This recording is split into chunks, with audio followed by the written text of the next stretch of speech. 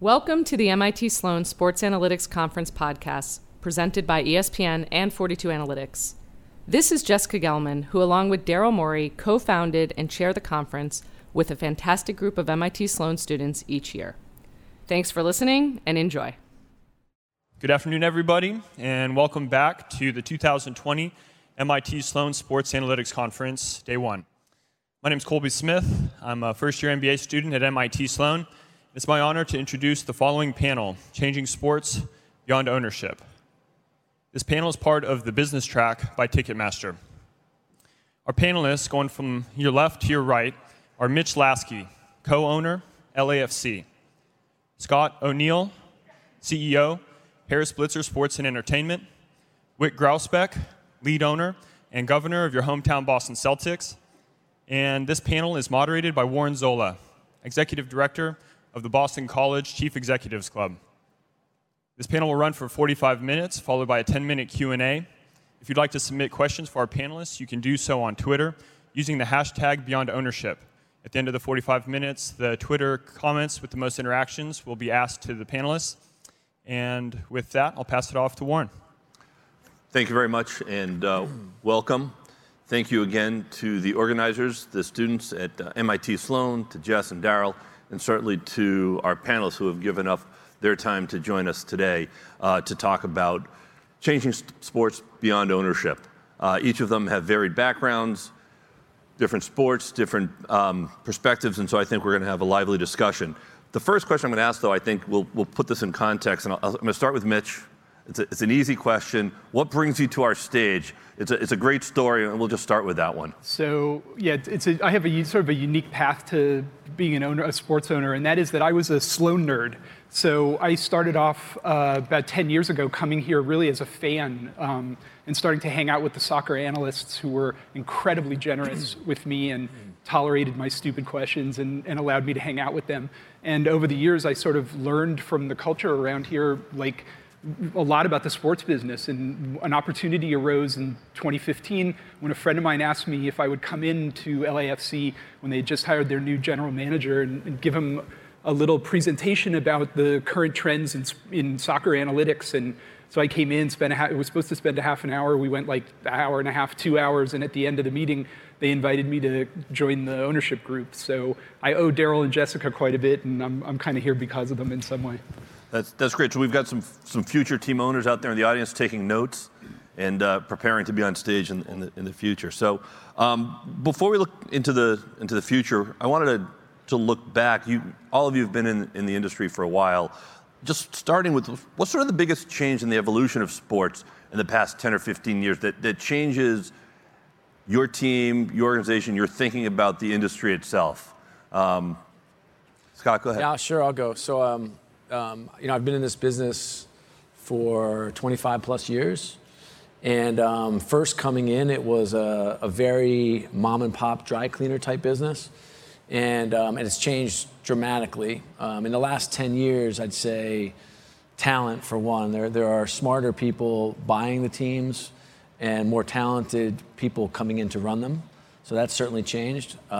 The emphasis on data and content is dramatically different.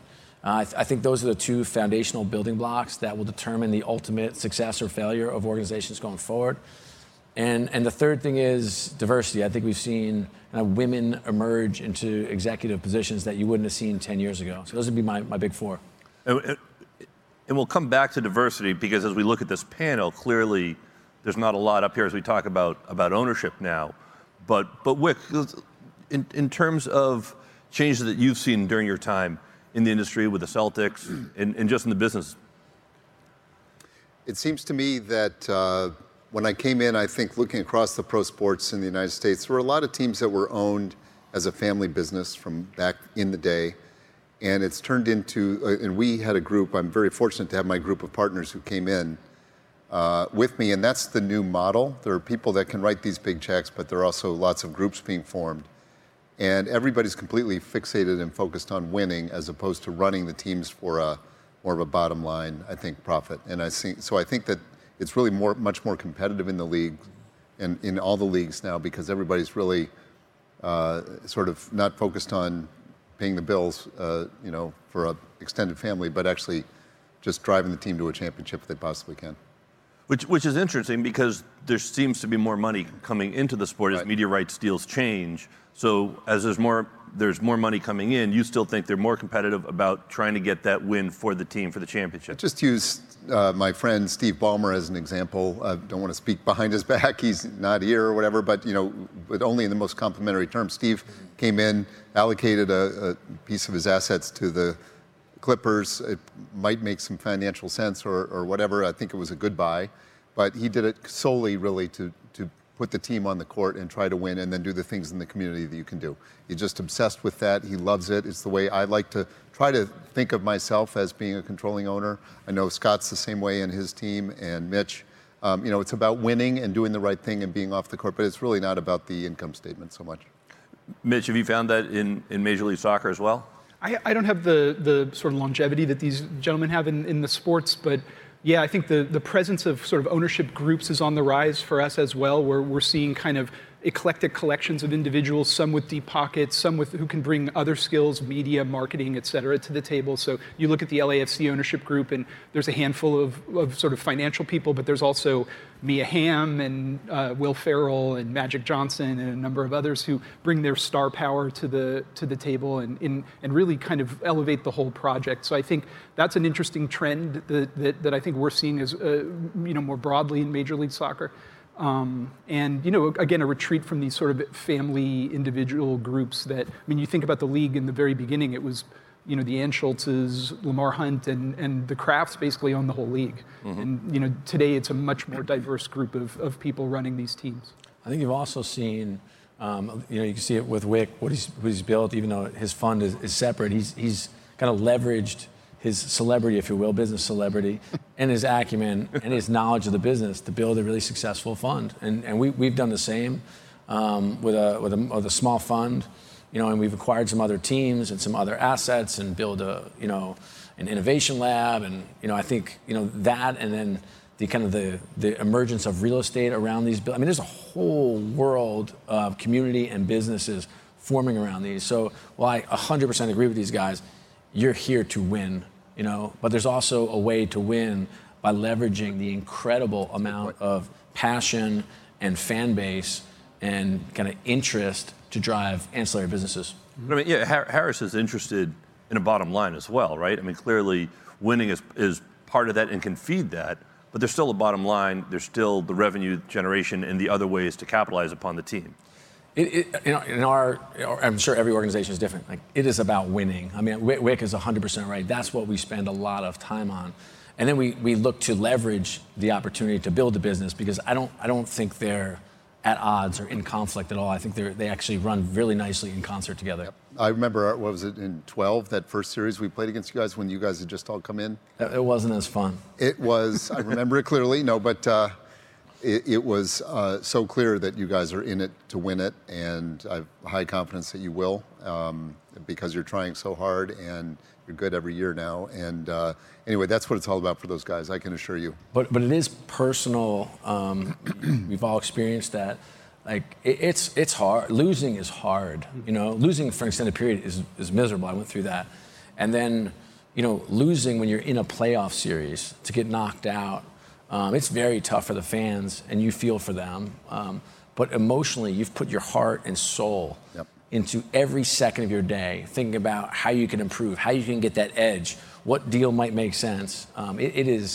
It's more draining than you could possibly imagine. It was actually something I wasn't prepared for. To tell you the truth, was just that how emotional it really was. We got dumped out of the playoffs at home twice in two consecutive years.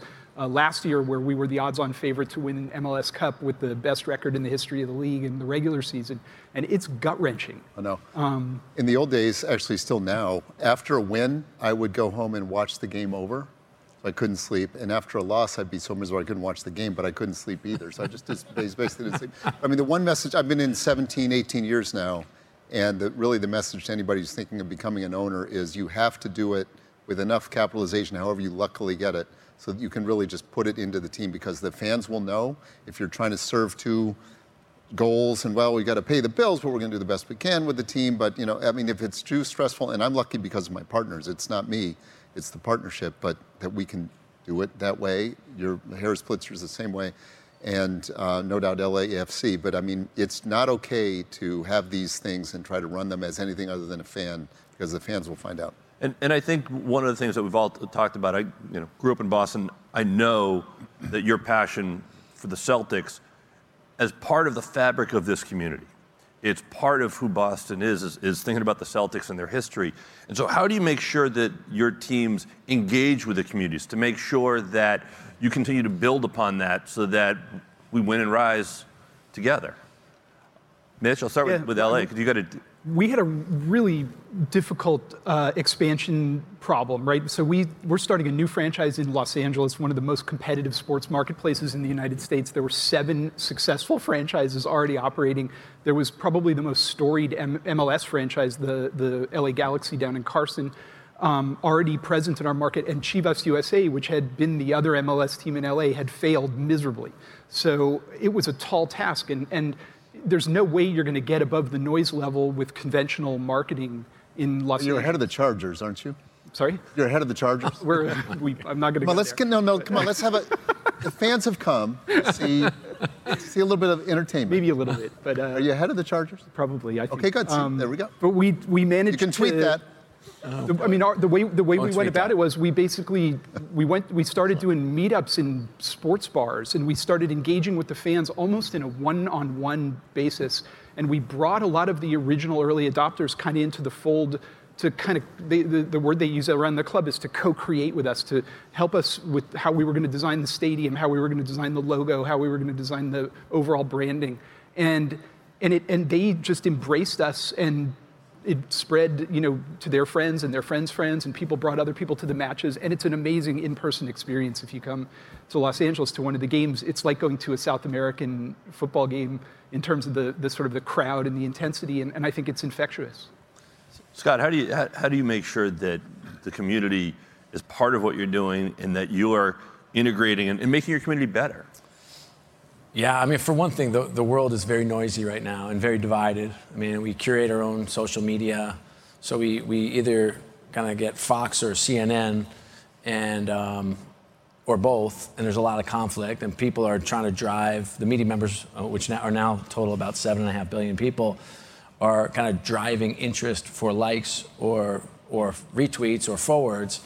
And the only way to do that is to kind of be on the cutting edge and be edgy. And I think sports is the one place, one unifying force that brings people together and gives us what we had when we were growing up, and that's a sense of community. You come to our games to be part of something special and to hug perfect strangers, and to high five and sing and dance and cheer and boo if you're in Philadelphia. And that's the magic. What we do as an organization is when you come to work for our organization, you pledge 76 hours of service. So you actually go and roll up your sleeves and go do something. I don't care if you mentor, teach, coach, walk elderly people, which is recently becoming me, across the street with a bad back, or help in a dog shelter. It doesn't really matter. What I have been increasingly impressed with is the voice our players have. We have Kyle Palmieri as one of our star wingers for the Devils, and he has a gala to raise money for the military. I love that. PK Subban has a Blue Line Buddies program where he brings kids from disadvantaged community to a hockey game. When there were fires raging in Australia, Ben Simmons gave money and then wrapped around a game to raise money. And so the combination of an organization that has a heart and players who are socially responsible, engaged, and committed kind of gives us an opportunity, I think, to make the world a little bit better. Well, I'll come back to player activism in a second, but Wick, with the Celtics and your investment into the Boston community and everything that you're doing, that's palpable for those of us who live here. Well, thank you. It's the players, it's the fans helping, it's every one of our sponsors signing up to our community programs.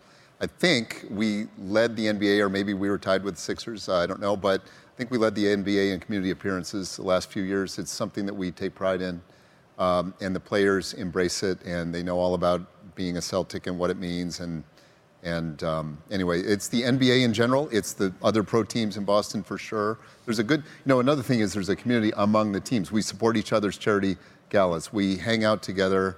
At every level of the organizations, we enjoy hanging out. Brad Stevens hangs out with Bill Belichick, two more disparate personalities, except they're both just ruthless winners. Or doing everything they can to win. There's a lot of cross-pollination that goes on in Boston sports, but there's a lot of community stuff that's just part of the deal. It's actually something I learned working at the NBA, and I spent some time with Wick when he was kind of newer on the scene, and saw what he'd done. He runs an incredible gala. All his partners engage. I went to it one night. It was spectacular. So that was one thing that always stuck with me, and I said, okay, I'm going to replicate that someday. And the second thing, which I thought was really interesting, was how they celebrate other sports teams. And if you come to a game of the 76ers, you will always find Flyers, Phillies, and Eagles at our game, and Union. And we celebrate them. And we celebrate their successes, and we do it on social media, and we do it with content. And together, kind of the whole city has come together, because that's how the fans experience it. Yeah. And think of how tough that is for me, because I run the Devils, okay? And so we are literally having, Claude Giroux, who's a terrific player for the Flyers, ringing the bell, like our ceremonial bell to start a game. And so while that is difficult to see, It's not about like me and how difficult it is for me. It's about, okay, what is, and it goes back to what I first said, it's like, this is a community. There are a lot of cities where if you're an NFL fan, you cannot stand the basketball team, or vice versa. I mean, we're not going to name the cities, but we don't want to have that. We could. We don't want to have that. No. We're 5 for 5. If you're in Philadelphia, you root for the Philly teams. That's how it works. Mitch, does LA have the same sort of environment, or are you finding that? No, so we have some cross ownership with the Dodgers, and obviously Magic with the Lakers is part of the group, and so we've really integrated ourselves with the rest of the community there, with the other sports teams. So we have a lot of Dodgers on the sidelines. We have a falconer who brings a bird out to fly around the stadium and attack the logo of the opposing team before the game. So, by the way, Scott is making a mental note. Get falconer. Get falconer. Note to self. And so we've had honorary falconers from a lot of the local teams, from the Rams, from the Lakers, and the like. And then you remember there's a lot of players now particularly in baseball and in basketball, who come from countries where soccer is really the principal viewed sport. And so we get a lot of just organic fans from the local, from amongst the local sporting people. So Scott, you touched a little bit about player activism and social media, right? So there's no doubt that many of the players have used social media to get their voice, their opinion, their message out to the masses. Is that good or bad for teams, ownership, leagues? I know that various leagues treat it differently. The NBA and Adam Silver, behind his leadership, certainly has treated that differently. Do you think that this is good in general? It's not without difficulty, I can tell you that, but it's outstanding. It's outstanding for the world. As a father of 3 daughters, there's nothing I think about more than raising young women who will grow up to try to put their resources to making the world better. And so when we have young men, and that's who we're talking about, these are young men who in many ways are figuring it out. We have 18-year-olds and 19-year-olds and 20-year-olds, and to take and leverage their celebrity and their appeal to lean into an issue and try to make it better. Man, I couldn't be more proud when our players take a stand. I think it's wonderful. And I think you're right about the NBA. They take a lead, and I'm fortunate enough to work in the NHL as well, very closely. And they're very supportive and out front. And there are 2 leagues that actually put their money where their mouth is and say, okay, we're all in. And I think it's wonderful. I think it actually improves the sort of engagement with the fans as well. I think one of the most remarkable things, if you think about sort of the last 5 to 10 years, is the effect that social media has really had in sort of, breaking down the friction and boundaries between the players, the fans, the teams, et cetera. And I think, there's going to be obvious, issues with that when the fans are speaking in contradiction to the league or to the team. But I think on balance, it's been a net tremendous benefit for sports in general to have that collapse a bit. What are shifting gears a little bit? What are some of the key factors that you think of that you need for success in your business? I understand the wins and the championships, but are there key metrics or skills that you're thinking about that this is what we really need to embrace to ensure success within our organization? Wick? Well, I know coming in, I guess 17, 18 years ago, it felt like we didn't have a culture of, we had a culture of having 11,000 fans in an 18.6 arena. You can't really buy these things when they're down. I mean, when they're up in general, it's usually when things are going a little bit sideways. And so we had a lot to do. And so we tried to take an approach of, thanking every season ticket holder, talking to every season ticket holder, giving everybody, email address, phone number. And there are so few season ticket holders that you could talk to every one of them in detail, at length. But I think the culture of connecting and being authentic, I'm not smart enough to figure out how to fool everybody. You got to set the goal right, which is to try to win Celtic pride on the court and off the court in the community, and then just live up to that.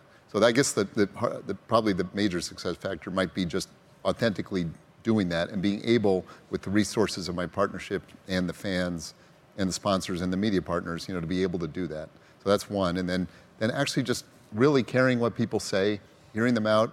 But then you got, at the end of the day, as an owner, you got to make the decision that you think is right, and it's not a debating society, and you don't read all the columns and listen to all the sports radio and read all the tweets and emails and then, let the majority rule. You got to make the call and then live with it.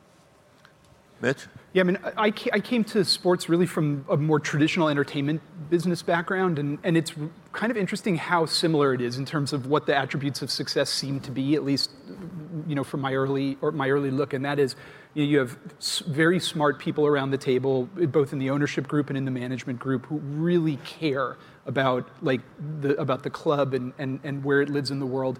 You have a great product on the field. Because ultimately we could do all the best work we could possibly do, and if to Wick's point, we're not winning, we're not pleasing people. You need a really passionate early adopter culture who of fans, and we have that in our supporter culture. And then finally you need sort of aspirational branding to bring people in, to attract people who maybe would think about coming to the stadium and really participate in. And those four things, I think, are true across many, many entertainment businesses. It's just remarkable how rare they are to have them all happen at the same time in the same place. And so, to me, those are the keys.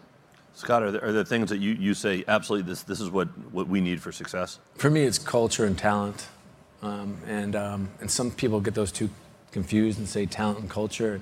And I think if you have a culture, I'd steal from both. These guys articulated it really well, but you need a culture, certainly of accountability and transparency. One where you're building a family, you need diversity of thought and ideas for sure. And then you need the necessary talent to be able to lift you up. When you think about professional sports, I think two of the biggest questions that are facing leagues, one is how you divide the pie and the revenue that's coming in with the players. And maybe we'll come back to that, but the other one is how you grow the pie, right? How do you increase revenue streams so that everyone can enjoy the fruits of the league and the labor?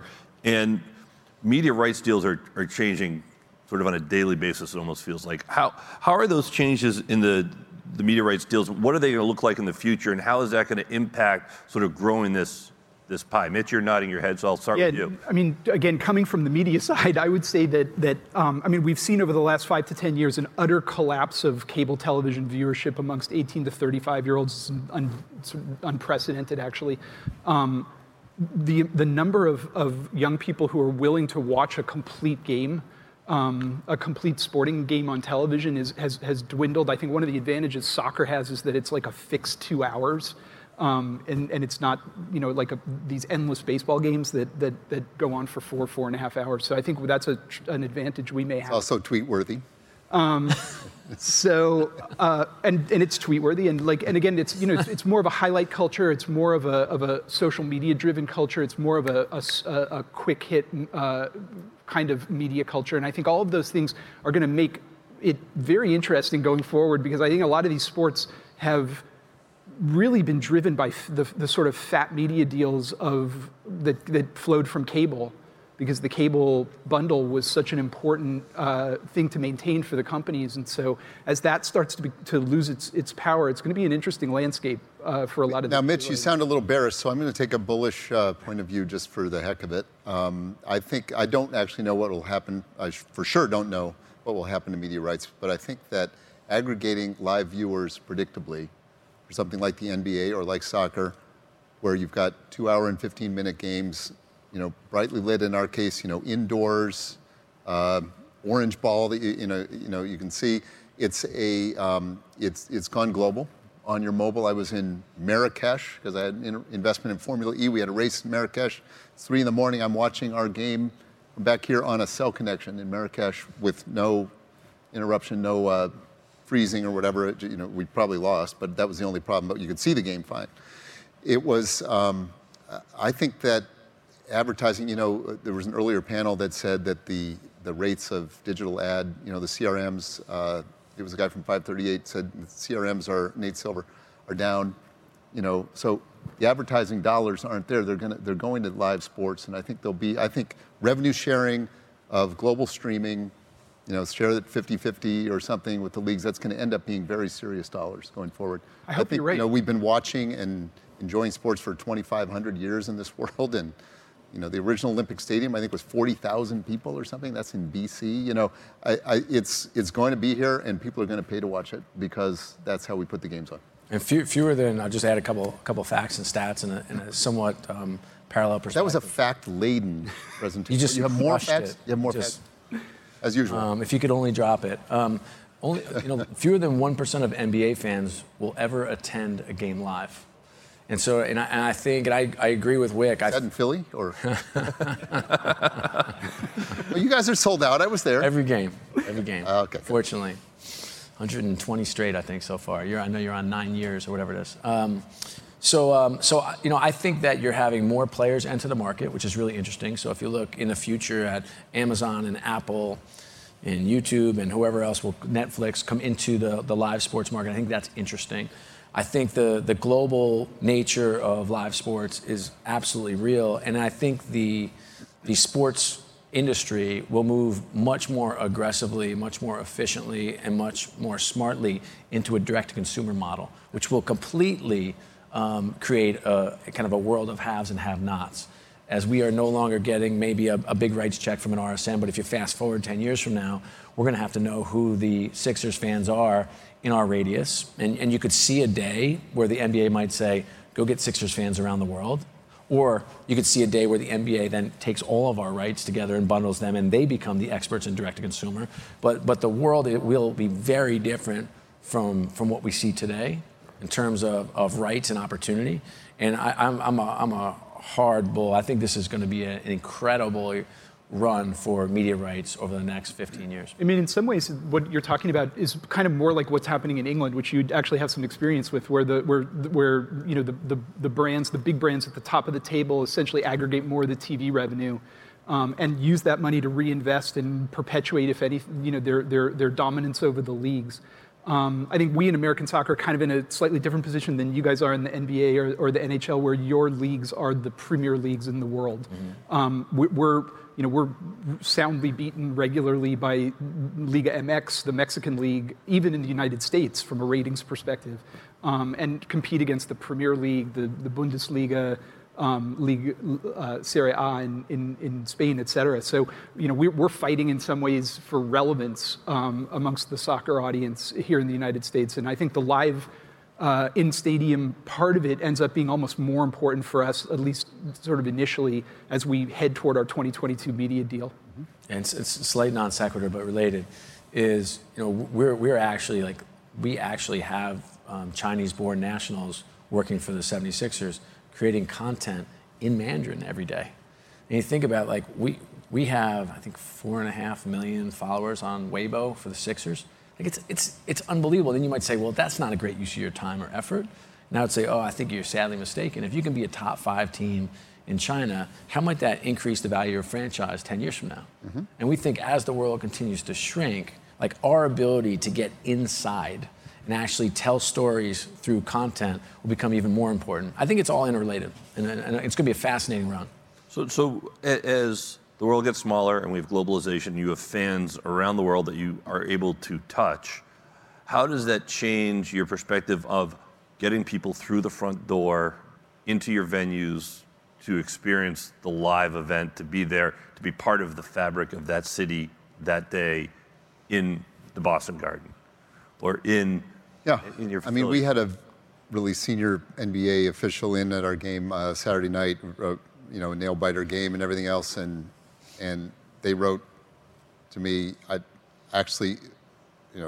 could not believe the atmosphere in there. You can't replicate that anywhere else than at the live event. You can replicate in other cities, but you can't replicate that live experience. And we are social people, and we like, coronavirus aside and everything else, and that's a tragedy that's unfolding, so we won't make any light of it. It's sad and worrisome, but in general, social beings love to be together and share that. You just uplift, as Scott said, uplift it all to another level when you're cheering for your team and agonizing over defeats occasionally. It's everything for us. I mean, we built a gorgeous soccer-specific stadium in downtown, south, right next to the Coliseum on the USC campus, accessible by public transportation, 23,000 seats, super modern, super beautiful. And we've really invested in the fan experience in stadium because it's really our best marketing that we can do at this stage. And it's we're known as having one of the great atmospheres in the league with a passionate group of fans who just sing for 90 minutes every home game. So it's a fantastic experience, and it's essential to our branding. Scott's writing down must sing. Actually, Daryl came. Nobody wants to hear me sing. I brought Daryl to one of our matches, and he was filming the supporter section and texting back to the Rockets and saying, "We need this." That's like the Premiership. Yeah. No, it is wonderful, and that experience at home is something that I think is impossible to replicate. Although we're going to have to try, because to grow our business, and if you think about next gen. And how you could actually, I'm sure some of you have seen some of the 3D or some of the experiential 4D type tests around what it might look like. If you could replicate what it's like to sit in Wix seats in the front row, I think that's pretty special. And when you talk about kind of replicating that, and it goes beyond putting on those crazy headsets, but if you can actually do it sitting in front of a television, I think that'll transform the experience going forward. And again, I hate to go back to the business side of it, but then it opens up kind of more D2C. And to make matters worse or different in terms of how we're doing our business now, I'd ask everybody in the audience, when's the last time you bought something over the phone? And when's the last time you bought something over the phone when somebody called you from a number you didn't recognize? Like, that's the basis of our business right now. And so, as we kind of transition to a D2C marketing machine, we're going to have to do everything differently. And so, or we can stand pat and ostrich it out and hope nothing changes. And we spend a lot of time thinking about what tomorrow looks like. And I think tomorrow looks like the opportunity to, on your same phone in Marrakesh, wherever that is, that you're looking at that game as if you're sitting in your seat. I think that'd be an incredibly different vantage point or experience. And in fact, like if you go to spend some time in China and you're taking a game in on Tencent, they absolutely understand how to optimize a viewer experience. So it's a far better experience than you have here in the US. And to take matters one step further, Alibaba then gives you the opportunity to actually go content to commerce right away. So I think if you spend time in China on Tencent and Alibaba, you'll actually see a lot of the future of what Experience Again looks like, what will look like here in the next 10 years. I agree with that, by the way. What role is gambling going to play in the future of either your sport or sports in general, or in the stadium itself with the prop bets? And Amy Latimer was here from the Garden earlier this morning talking about the ability to, you're sitting at your seat and betting on that free throw that's about to go up. How's that going to change the experience? I mean, I'm bullish on gambling in general, and it just seems like something people want to do, and so it's really hard to sort of think about why it wouldn't be successful, given just how much fun it is and how kind of additive it can be if managed properly, and if it doesn't become sort of a psychosis to the experience, particularly for games amongst teams that you're not supporting, where it gives you something to kind of to participate in, gives you an engagement vehicle for that particular match. How it's going to work, I don't think I'm sophisticated enough to really comment on, but I defer to these guys. I've been out to Vegas. I went to a place where they set the lines play-by-play, pitch and basket by basket for NBA and Major League Baseball games that are going overseas to Asia and Europe, to casinos over there and betting over there. And it's $20 an hour college students at night sitting there watching either a Celtics game or it was a Yankees game, and pitch by pitch or at bat by at bat, changing the odds on the game and what's happening. And it's sort of done grassroots, but it's very compelling, and it is the future. I'm very bullish on gambling and also worried about it. It's got to be controlled and contained, but it's happening anyway. We might as well bring it out in the open and help it drive, our engagement of our fans with our product. I'm behind Adam on that one. I want to slowly turn to some of the questions from the audience because we're starting to get some in here. But one of the questions I have, and it's part of a question here from the audience, is what sport are you sort of paying attention to that you think that everyone should be watching? There's innovations, things that you want to steal from. What is it what's sort of that sport out there that really captivates your attention? I think for us in MLS and for me in particular, it's the NBA. I mean, I think the NBA has just done an amazing job on the innovation front over the last decade. Again, the international expansion, the internationalization of the players in the league, how they've handled television, how they've handled social media. I think it's a model for the rest of sports. And so we often look to the NBA for inspiration. Scott? I like startup leagues. I'm just always intrigued by a new take on an old idea. So the XFL is interesting to me. I think some of the technological and rule enhancements will change the NFL, I think, over time.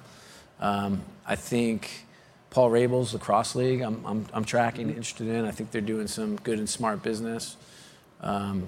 You're invested in Formula E, right?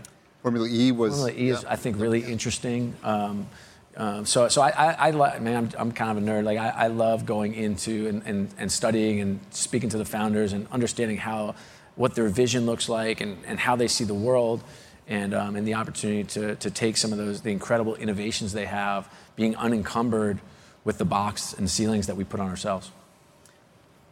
Formula E, thanks for the mention. That's an amazing founder. Yeah, that was really good of you. I probably would have said the Premier League because they've done the best by far at getting their rights global and engaging their fans and their fans are singing. And they may well have Falconers, I'm not sure, but it seems like they're ahead of the game in many things and in engagement. I was over at Liverpool's opening match this year. They were celebrating the European Championship, the Champions Cup that they had won over the summer, and just being there in Liverpool and seeing at Anfield and seeing what was going on over there, I'm just impressed. It's in a way the most traditional of sports, but it's also forward-thinking in some ways, and so I probably would have said that one. We just bought a franchise in the G League, though. I think the G League, just a shout out to the G League, it's the second best basketball league in the world, and those franchises are now just generally owned by NBA clubs, but if it ever opened up, I think it would be a huge opportunity. It's going straight north, I think. Canada, or do you mean? Straight north. Well, at least you know that Canada's north. I mean, Thank you. I got a question from the audience. How do you think women's sports franchises can increase their viewership and profitability? Advice, recommendations? The NWSL seems like it's off to a pretty good start. I think we're looking at maybe doing something in Los Angeles. I know Mia Hamm, one of our owners, has been quite vocal about that in terms of us putting pressure on us to potentially bring a team to Los Angeles. What's happening in Portland is pretty remarkable, and it's very encouraging as far as we can tell. I think it's with a good stadium infrastructure and a good fan base already in place. I think there's a lot of opportunity there. I don't know as much about the media side, about viewership, and I don't know what the numbers really look like. I haven't studied them that carefully, but again, that's going to always be an important component of it because so much of the revenue ends up being dependent on those media deals, and so I think that's going to be the driver, I think. Well, my sister was a 4-time All-American tennis player and then played all the Grand Slams, was rated in the top 50 in tennis. She crushed me, by the way, and she's 5 years younger. Still stings a little, but to her credit. My daughter was a high school national champion in rowing.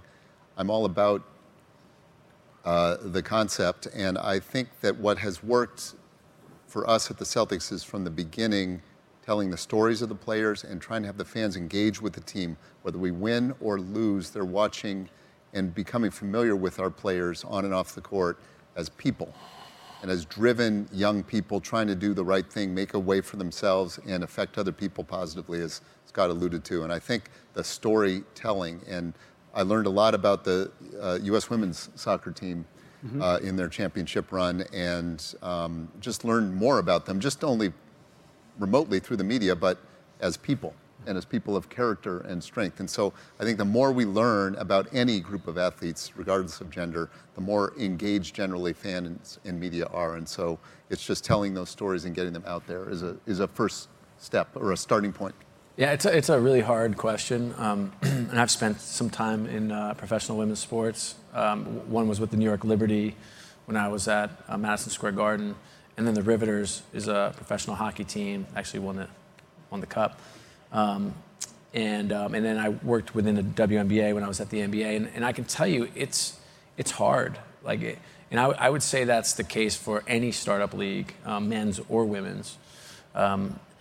And I think Wick is onto something with storytelling, but I don't have the answer. I certainly wish I did. I can tell you, I have a love for the WNBA. I think our new commissioner is the right person at the right time to lift the league up. But we don't have a team in Philadelphia. We don't own our own arena. I think the NHL will come up with some kind of formulation with women's hockey at some point, which we'd love to be engaged in again once a league surfaces. But it's a very tough business. I think storytelling is a good tip. I think having some of the more famous athletes like Amia Hamm kind of take to the forefront is really helpful. But this is, to start, just like the NBA was 70 some odd years ago, and the NHL was 100 years ago. It starts grassroots, and you have to do the grassroots work, and you have to be really comfortable barnstorming, because that's what teams did. When I talked to he goes by Bill Cunningham now, but the great Billy Cunningham, he talks about being on the road, only having one jersey, and washing the jersey in the sink and hanging it after a game onto his bathtub. And you think, this is one of the greatest players in the world. Can you imagine Joel Embiid going back to his hotel room, sharing a room, by the way, because that's what they did. They shared a room on the road, and then washing it. When I came in, Red Auerbach, we brought him back as team president, the great Red Auerbach, maybe the greatest coach of all time in any sport. And he had been the coach and the general manager. And he said, Wick, I got a couple things to tell you. I mean, you're 41 years old, you're coming here, let me give you some advice. I'm all ears. He said, you don't need any assistant coaches, just one coach is plenty. He said... How many do you have now? And he was telling 9 or 10. And then he said, by the way, 99% of what he said was, of course, brilliant and couldn't be replicated. But then he would talk, he and Heinsohn would sit around telling stories about how Red was driving the bus or the van, and they were in Moscow. He had taken them to Moscow, barnstorming for everybody to make more money in the summer. Right. Red is in Moscow, driving to the wrong side of the road, right, without a license, Right. And I think that's right. Red got arrested and put in jail, and the team didn't bail him out for 3 hours just for a prank. Keep him in there. But it was only Red and the team. That was it. It was very simple back then. But in some of these startup leagues, I think, we come in and we have a vision or a version that it's going to be 70 years ahead when we actually have to go and, I have some somewhat infamous expression at work that people don't love to hear, but I said, let's do the work. And sometimes you have to do the work, and it takes time and patience and money and commitment. And over time, great content will find a home, and great content will find paying viewers. And I think the content's really good. You could run for president. Thank you. Say, let's do the work. I'm just laughing because 20 years in, we're still sharing rooms. We're still, the last CBA, we just negotiated our way out of the less spendy owners wanting to keep a cap on charter legs. Last year we were limited to 4 charter legs in a 34-game season. Legs, wow. not round trips. Right. But think of how far you've come in 20 years. It's a real business with huge valuations. I get it, but I'm just saying, we're not as far removed from that Red Auerbach lecture than... Oh, he said also... you sit in first class and the players sit in coach. I'm thinking, I'm going to maybe tell him that now, since in his absence, they're chartering now. I didn't want to break it to him. He was the best. That's a tough act to follow. Well, I am too. I'm tough. Let's tell more Red Auerbach stories. Right. All of you are obviously successful leaders. I'm always fascinated by the biggest failure that you've had and how you got back up, right? Because it's fail 8 times, get up 9, right? Is there advice that you can give just in general about some sort of knock that you took and how are you able to get back up in this incredibly competitive landscape? I mean, I've made so many mistakes, it's hard to narrow it down to one. Maybe we could choose one for you. I've never seen him make a mistake. Oh, there's so many. One time I was running a company. Yeah, they're a lot public too. There's some public ones that are really bad, but some that are playing a playoff game in Philly, and they made a basket, I think, to tie the score, or it was a 3 to win it, and then it became a 2. The confetti had already come down. We're brushing confetti out of our... Yeah. And we're going to overtime, then we lose, which was awesome. It was awesome. It was good fun. I thought Wick handled that. He handled it really well. I'm glad he hasn't really... I'll never forget it. One of my favorite days. It's good that you don't have that grudge. I will say, I have a hair. So I had a early stage media company called Hoops TV. I was in my early 30s and thought I knew everything, which was just awesome. And I ran that straight into the ground. I'd raised about $15 million, had some great partners, incredible investors, and kind of was kind of believing the bubble as it burst on my head. And I was kind of out of work, out of luck, out of money, had let go of the 50 some odd employees that I had. Oh, brutal. And one was my brother, which was good. Some were my best friends. And then I spent a month kind of negotiating out the contracts, and ended up being a great experience for future bad negotiations. But it was essentially like, I'll give you 70 cents on the dollar now, tomorrow it's going to be 50, the other day it's 20, and then it's going to be in a filing cabinet somewhere. So I went through that kind of wind down exercise. And but the big lesson for me was I was in a shell and not doing very well, and my wife kind of fished me out, if you will. Kind of stayed, supported, loved, kind of kept me kind of going until I was ready to get back on my feet. And so my big advice is find a partner that is your friend, your biggest supporter, your champion, and someone who's strong as a rock. We don't have enough time to talk about my failures. Man, I was an entrepreneur for a decade before I was an early stage venture capitalist, and those two things are not areas where like ubiquitous success is a frequent result. So, I mean, I've just had tons of things that I had enormous faith in and belief in and enormous personal investment in go to zero. And I think it's an incredible life lesson, and it's something that's made me sort of better in all ways in business. I think one of the problems that we've had in the Valley over the last decade is it's been up and to the right since the 2008 financial crisis, and there are young entrepreneurs out there who've never experienced failure, and it leads to a lack of resilience that I think is quite dangerous. I've experienced plenty of mistakes and failures that I've made and caused, and I think most of the ones that come to mind right away are in the investment sphere, and I have a rule of only trying to back entrepreneurs that I would work for, that I would theoretically bring home to mom and dad or my wife and say, this is my new boss, if I were in the mode of looking for a job. And I think I've made that mistake a couple of times of saying, well, this is a great business plan, it's a hot market, this person is right for the company, but it probably failed that test. But anyway, there, good people all around and just sad outcomes, but not undefeated in business investing for sure. Can I share one more? I literally have 100, but I think this one's a good lesson. So I'm 24 years old, and I just get named director of sales for the Philadelphia Eagles. I think I've made it, And at the time, this is a football team, NFL. We had 3 people in sales and marketing, if you could imagine that. Like, that's how small these businesses were back then. This is mid-'90s. And I got asked to be on a local access television show. So like now I'd really made it. Like I might even call mom and tell her I'm almost famous. Yeah.